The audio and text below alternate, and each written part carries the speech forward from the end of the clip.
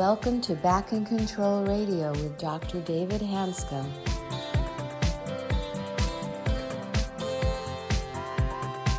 Hello, everybody, and welcome to another episode of Back in Control Radio with Dr. David Hanscom.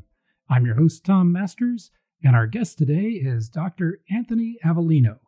He's a highly regarded pediatric neurosurgeon, an experienced healthcare administrator, and an endurance ultra runner. He is presently the medical director of pediatric neurosurgery at Valley Children's Healthcare. He's also the author of Finding Purpose, a neurosurgeon's journey of hope and healing. Welcome. Thanks, Tom. So, Tony, welcome to the show. Tony is a friend of mine. We go back a ways, and he is an excellent neurosurgeon, pediatric. And he was in Seattle for a while. He did part of his training. I was in Seattle for over 30 years, and he's held a lot of interesting positions, been administrators at different programs. He started at Johns Hopkins. He was Dr. Ben Carson's partner, who is well known in the neurosurgical world. So right now, he now lives in the Fresno area doing the medical director of pediatric neurosurgery. And I don't remember exactly, Tony. So first of all, Tony, welcome to the show. I appreciate you being here. Oh, sure, Dave. You know, it's I must say that you and I have been friends for a long, long time, and learning from each other of how to improve someone's performance is very, very important. So I'm very, very honored to be here. So thanks a bunch. So Tony is remarkable is that most physicians we have sort of this badge of honor that we can take on any amount of stress, that we are bulletproof, bring it on. It was my attitude. And most of you know my story of burnout was pretty extreme. And Tony and I have almost duplicate stories, almost to the event. And so Tony hit a bad burnout. I didn't know what burnout meant. I thought it was for other people. And the problem is, we hit a true burnout, you have no control. There's nothing you can do. So it's one thing to be tired and exhausted and sort of tired of your job. It's another thing to hit a full burnout. So Tony's been remarkably open with his battle with it. So the first podcast we're going to do together is sort of talking about how it all sort of started and what it felt like and what the implications were as far as his personal life and actually his practice. Because right now in medicine, the burnout rate is documented to be at least 60%. If you talk to people really carefully, it's probably closer to 80% of physicians have sort of lost their enthusiasm for doing what they're doing. Is that a fair statement, Tony? Oh, yeah. It is. I truly believe that it's a public health crisis, because if we have 1 million physicians in the United States, and conservatively, if it's 40 to 50% are burnt out, we have over half of our physicians that are burnt out. And so it's really important that you and I come forward, because people suffer in silence. And one of my passions over the last 4 or 5 years is really removing the stigma so people have the opportunity to seek help. So I'd like to first do it just, I don't know where the starting point would be, but just, spend a few minutes with us, how you look at how when the burnout started, how it started, what it felt like, and what part of your career were you in when the burnout started? Yeah, Dave, I must say that in becoming a neurosurgeon, I sought to live a life bringing healing to those with neurological disease. After completing my training in 1999 to 2000, I felt a tremendous sense of pride knowing that I was prepared to have a great impact on patients and families in their time of greatest need. I entered and entered each day with the knowledge that I've given it my all. I, like many of my colleagues, ignored fatigue and underestimated the accumulated trauma and stress until suddenly I became one of those stats: burned out, depressed. The administrative, clinical, and personal stress has truly struck down my physical and mental health. So on September 12, 2009, I tried to actually take my life. I sat in my automobile with the exhaust coming through the window. When I was getting sleepy, I saw visions of my son, and for some reason, I stopped. In that particular moment, my resolve was gone, replaced by fear, hopelessness, and a sense of inadequacy. I lacked the skills to respond and was overwhelmed by emotions I had never known. And this was back in 2009. So I finished my training in 2000. And so that was about 8 years after. I felt that I was trapped and could not turn to loved ones for support lest I lose their respect. But however, since attempting to take my life on September 12th, 2009, I've been through the Employee Assistance Program twice. But from going through those programs and I think importantly, one of the most important things that when I was the chief executive officer of the Neurosciences Institute at OSF Healthcare in Illinois, all the executives went through this ministry leadership formation program. And it was truly a life-changing event for me because it was a personal journey. And it really made me pause because I never told anyone about it because I was very afraid what others would think. From my football days in college, I learned that you need to push through. I was fearful of losing my job. And in fact, the first time I told my story back in 2016, I remember before I told my story, one of the executives where I was working said, "Well, what are you gonna say?" And I said, "Well, I think my story is very helpful for those suffering in silence." But he was concerned about, well, how have I disclosed this on my medical license and things like that. And so there's always a fear of that. But for me is some of the self-coping skills is taking a pause, appreciating what you have, family and friends. But for me, ultra running really was one of the things that helped me cope. Because I often say I find inner peace through my endurance ultra running, and ultra running races are these crazy races in the mountains over a marathon, 50 kilometers, 50 miles, 100 miles. But to me, these ultra races are just like the hills of life. You have to prepare, you have to start, you have to work as a team, you have to stay focused, and you actually have to finish. But really, this gives me the ability to develop some self-coping skills to overcome mental and physical concerns. So let me ask you a couple of questions going back to the point where you almost committed suicide. So I think I have at least 20 medical colleagues that actually committed suicide, including one of my best friends in Seattle who is also a spine surgeon. One of my fellows in Minneapolis committed suicide, again, carbon monoxide. 2 other fellows a few years later also committed suicide. So I've got 20 colleagues dead from suicide. So I think physicians and healthcare providers in general are particularly prone to the problem. And the problem is that we're well-intentioned. And the research shows that if the more of a well-intentioned person you are, the higher the chance that you're going to be tormented with obsessive thought patterns, which are a problem in themselves. And people joke about monkey mind, et cetera, but the more of a well-intentioned person you are, the higher the chance that these are going to occur. And it's actually just a neurological trick. But that's a different topic we'll talk about later. But here's the problem, and what I'd like to focus on for this part of the podcast is that the amount of stress that we're put under pre-medical school, college is bad enough. Medical school isn't horrible, even though it's pretty bad, but residency is ridiculous. So we're asked to work, think about it. We were asked, the law was passed that we had to cut down our work week to 80 hours a week. Well, 80 hours is a lot of work. So, and of course, nobody ever followed that. People always worked harder than that. So we're under an incredible amount of stress. We're constantly being critiqued by patients, colleagues, administrators, et cetera. So we have a ridiculous amount of stress, long hours, yet our only stress management skill, correct me if I'm wrong, is just not complaining. We're just tough. We put our head down, we don't complain.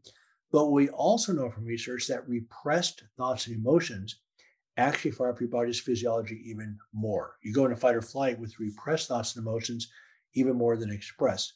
So we're given an incredible amount of stress without any stress management skills. And like you pointed out, if we seek help, we get sanctioned. one of my friends almost lose his license because he just took some Ambien for sleep while he was going through a divorce.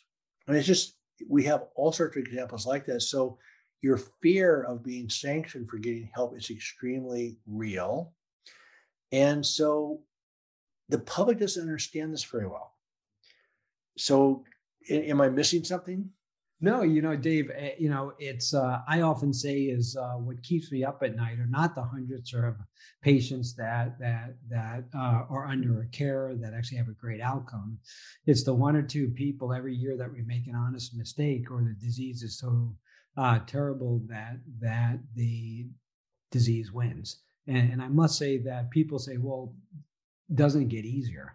And I say, well, no, it gets harder. I've been in practice for 20 years, 20 plus years. I have 40 kids out there that I hurt, or I made an honest mistake, or the disease was so bad. That is what really keeps me up at night. Right. It's, and I must say that I don't think people understand that the toll of the uncertainty takes on someone's, and oftentimes people expect physicians to be absolutely perfect. Right. I mean, everything goes fine, everything's perfect, but at the end of the day, we are human beings, and we do make honest mistakes. But, but the other learning thing that I've learned over the last 10 years is showing compassion towards yourself is one of the most important things that you can do. Because oftentimes, when I talk to medical students or physicians, I actually ask them, how many show compassion towards yourself? And you'd be amazed how not many people say, oh yeah. I mean, but I think, treating ourselves, we also treat our patients with compassion, but we need to treat ourselves with that too. It's, but I mean, you and I have spoke about, performance equals skill minus interference. Right. And I think that formula you actually taught me, and I think it's a very powerful thing, because if you're an elite scholar, elite physician, elite athlete, whatever you do, you can have all the skill in the world, but if you can't block out that interference, whatever it is, if you're not mentally prepared, if you're not if you're not mentally well, if you're not happy and satisfied, if you're not doing purposeful work, if you're not in healthy relationships, if you're not showing compassion towards yourself, it's going to be very difficult to perform at your highest level, but also in order to take care of others very, very well. And I think people think physicians are indestructible, and physicians have feelings, and I must say that the combination of what you said, overwork, lack of sleep, lack of eating properly, lack of exercise, I think these have a cumulative effect on one. Well, I've told people for a long time that, we're expected to be perfect. And I don't know about you, but perfectionism was taught to us as a positive trait. Was that your understanding of it? Yeah, I mean, perfection is a positive trait, but it's also a positive addiction. I mean, right. Well, so, I mean, here's what I learned. One sentence changed my life. It was David Byrne's book called, it's in his book, Feeling Good. And he made a comment that, perfection is unattainable. That just isn't possible. So he says the difference between your idea of perfection and your reality is the degree of your unhappiness. And I go, okay, wait a second. So with perfectionism, while you're just constantly flailing yourself, then I was doing a workshop teaching this Awaken the One concept with my friend David Alamy. And we're talking about perfectionism versus a vision of excellence. And I go, wait a second. So a vision of excellence says, I'm here. I want to have a high level of skill. And these are the steps I need to get there. As opposed to perfectionism, where you just keep driving yourself of not good enough, not good enough, not good enough. And what happens, you wear yourself out. Whereas a vision of excellence is a completely different energy. So that was another huge point in my life where I go, wait a second. So the energy that takes you up the hill, that makes you, quote, successful, is the same energy that takes you right down the other side. And if you have physicians who are burned out, unhappy, divorces, all sorts of crazy activities, drug abuse, et cetera, and suicide, that doesn't sound like success to me. I mean, how do so let me ask you a question now. Okay, so let me ask you your definition of success now that you've been through all this, compared to when you were, let's say, like your last year in residency. I'm guessing you're defining success much differently now than you did back then. Yeah, I often say that I wish I knew today 35 years ago, because I would have been a lot more at peace. But oftentimes I think that perfection equals like climbing the ladder, right? And what I've learned over the last 5 years is letting the journey of life unfold. Because oftentimes, for me, going from college, going to high school, trying to get the best grades, getting into the best college, getting into the best medical school, getting into the best residency, getting the best job, and you're always climbing, and Right. you don't have the opportunity to actually pause. And I think having the ability to stay in the present, having the ability to let the journey of life unfold. Because oftentimes, if you push, you may not get that. And that attributes to more anxiety too. It's because as a medical student, you actually think that you want to do this. Right. But when you get there, you realize, well, I'm not sure if that's what I really want. Right. Well, it's interesting you said that, because I'm being mentored by this businessman in Seattle that I'm trying to get you involved with also. Yeah, exactly. I won't mention his name right now, but he said something that blew me away. So he's one of the most successful human beings I know. He's accomplished a tremendous amount, as you well know. And he made a comment that says, when you take on a project, take time out of it. So he says, whatever you do, the first thing you should do in life is actually, what can you do that brings you joy? Not what project you're going to do, but the first step, the first question you ask yourself with every project that you do, or personally, is what brings me joy. So that caught me off guard, because I have my obsessive work patterns that I'm comfortable with, but that's not the same as joy. The second thing he says, when you take on a project, take time out of it. Because when you put time into the equation, it just creates anxiety. So I'm looking at him because, you know how successful he is, but that's the way he does it. Time is not an issue with him. Blew me away. But you have to admit that our culture, not just surgeons, but every aspect of medicine, psychiatry, internal medicine, there's this competition, and it's sort of a selection process that you have to be sort of a perfectionist to get in, because when you're a perfectionist, you drive yourself beyond reason. And then you have no resources to help cope with the stresses that are created. So you tend to overachieve, overdrive without any coping skills. And then patients sort of say, well, okay, you have plenty of money, you have a good position, you have all this reputation. Why should you complain? So they do put us up on a pedestal. And I remember the moment I was working with David Lehman in this workshop and looking at the difference between perfectionism and a vision of excellence, and realized that I had taken on that role. I took on my patients' need for me to be perfect. And paradoxically, as you give up that need and you adopt this approach, my complication rate, by the way, dropped probably 80%. So as you acknowledge being human, your consistency of performance actually goes up. Whereas perfectionism is distracting and wears you out, and your performance actually goes down. So that's where, I've not had a chance to pursue this for a while, but the Wake at the Wound stuff is really still a passion for me. So let's go back to the burnout question for a second. So let's talk from the patient standpoint, because most of the patients that are listening to this podcast have had chronic pain, different chronic illnesses. They've been bounced from doctor to doctor to doctor. And the number one, I think, legitimate complaint that they have is that my doctors aren't listening to me. And it's a legitimate complaint. But I've also pointed out the fact that medicine is incredibly tedious. What makes medicine incredibly interesting is actually the patient, because they're infinitely different. So what we do is repetitive. We do it over and over and over again. It becomes very tedious after a while. So it's that connection to the patient that actually keeps physicians energized, but that's been taken away from us.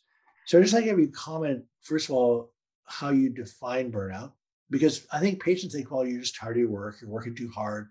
Maybe you're just not tough enough while you're complaining. So that's one thing, attitude that I get. But also the other fact that's ironic, and this is not our fault or the patient's fault, is that the business of medicine has kidnapped us. So by not talking to our patients, I think it's one of the chief causes of burnout. I mean, Yeah, what do yeah, you, Dave. I must say that the biggest joy I think that we have, I know for me, is shepherding a patient from wellness to injury to wellness. right? And there's no better feeling than helping one navigate that. But I think uh, let me step back because I think the COVID pandemic has really helped healthcare leaders and healthcare systems to put a better focus on wellness. And I think we're at a stage now that three things that I see that healthcare systems are doing is one, is they're educating their workers on the signs and symptoms. Because I must say that for me, is I never really knew the signs and symptoms. My burnout probably started in medical school and residency. So I think understanding the signs and symptoms. So what are some of the signs and symptoms? But basically, it can lead to anxiety, depression, suicide thoughts, marital and family stress, anger issues, addiction. So that's one. Two is I think healthcare systems and physicians are buying into the concept of having wellness surveys where they can get a best baseline of where they are so they can track progress along the way. And three is I think healthcare systems and healthcare leaders, and I think as physicians too, is we're actually being able to participate in wellness programs such as around nutrition, exercise, sleep, and anything that brings one's level of stress down. It could be journaling, narrative writing, all the things that you do and you actually teach your patients. But the whole burnout concept is, I try to get away from using the word burnout because burnout has a negative connotation, and so really using sort of wellness, and Right. and I think the wellness, I must say that what you said in the beginning, I think resonates. I think physicians are not programmed to ask for help. But I think people are beginning to realize that it's a really important thing. Well, I think we take on the projections of our patients. They want us to be perfect. Mm-hmm. They put us up on a pedestal because they need us to be there so they can trust us. So I think we take that on and we put ourselves up on a pedestal. I don't think we do it in an arrogant way. Just that's what we're supposed to do. We take on that role, and it just takes a lot of work to stay up on that pedestal without other support. So I had the same experience you did. That when I was going through this burnout, I thought I was a wimp. I thought I was weak. I felt very, very much alone and isolated, and I didn't know where. I couldn't really talk to people. I mean, I certainly couldn't. I talked to people, but it wasn't my fellow colleagues. And correct me if I'm wrong. You may have had a different experience than I did. I mean, I had really great partners and stuff like that. But I think what takes physicians out, as far as suicide, burnout, all sorts of stuff, is simply anxiety. But nobody wants it. But when I give lectures on burnout to physicians, and I use the word anxiety, everybody has it. When I talk to people carefully, I swear to God, everybody has it. But nobody wants to talk about it. It's like a sign of weakness that you're anxious. And anxiety is a survival reaction. It's human, it's life, it's a gift.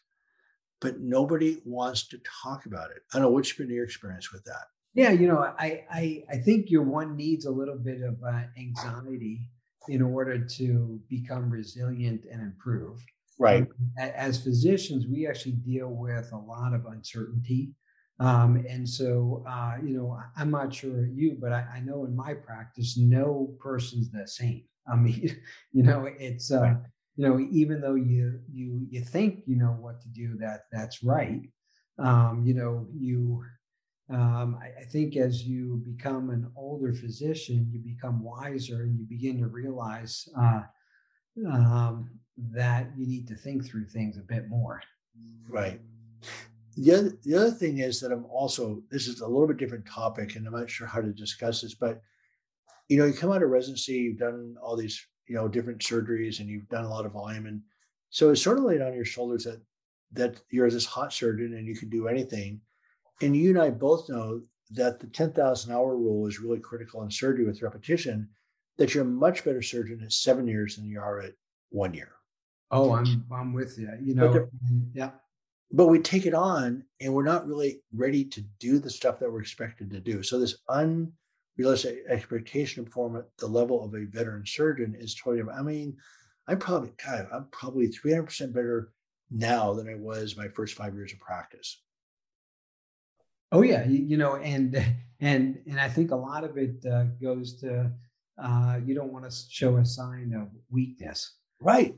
But it's interesting because at my stage of my career is I am very passionate about mentoring and the younger physicians because I watched at where I trained in Seattle. I watched numerous senior physicians mentoring the younger ones, and I thought that was a very powerful thing, and that really helped the younger physicians gain their confidence.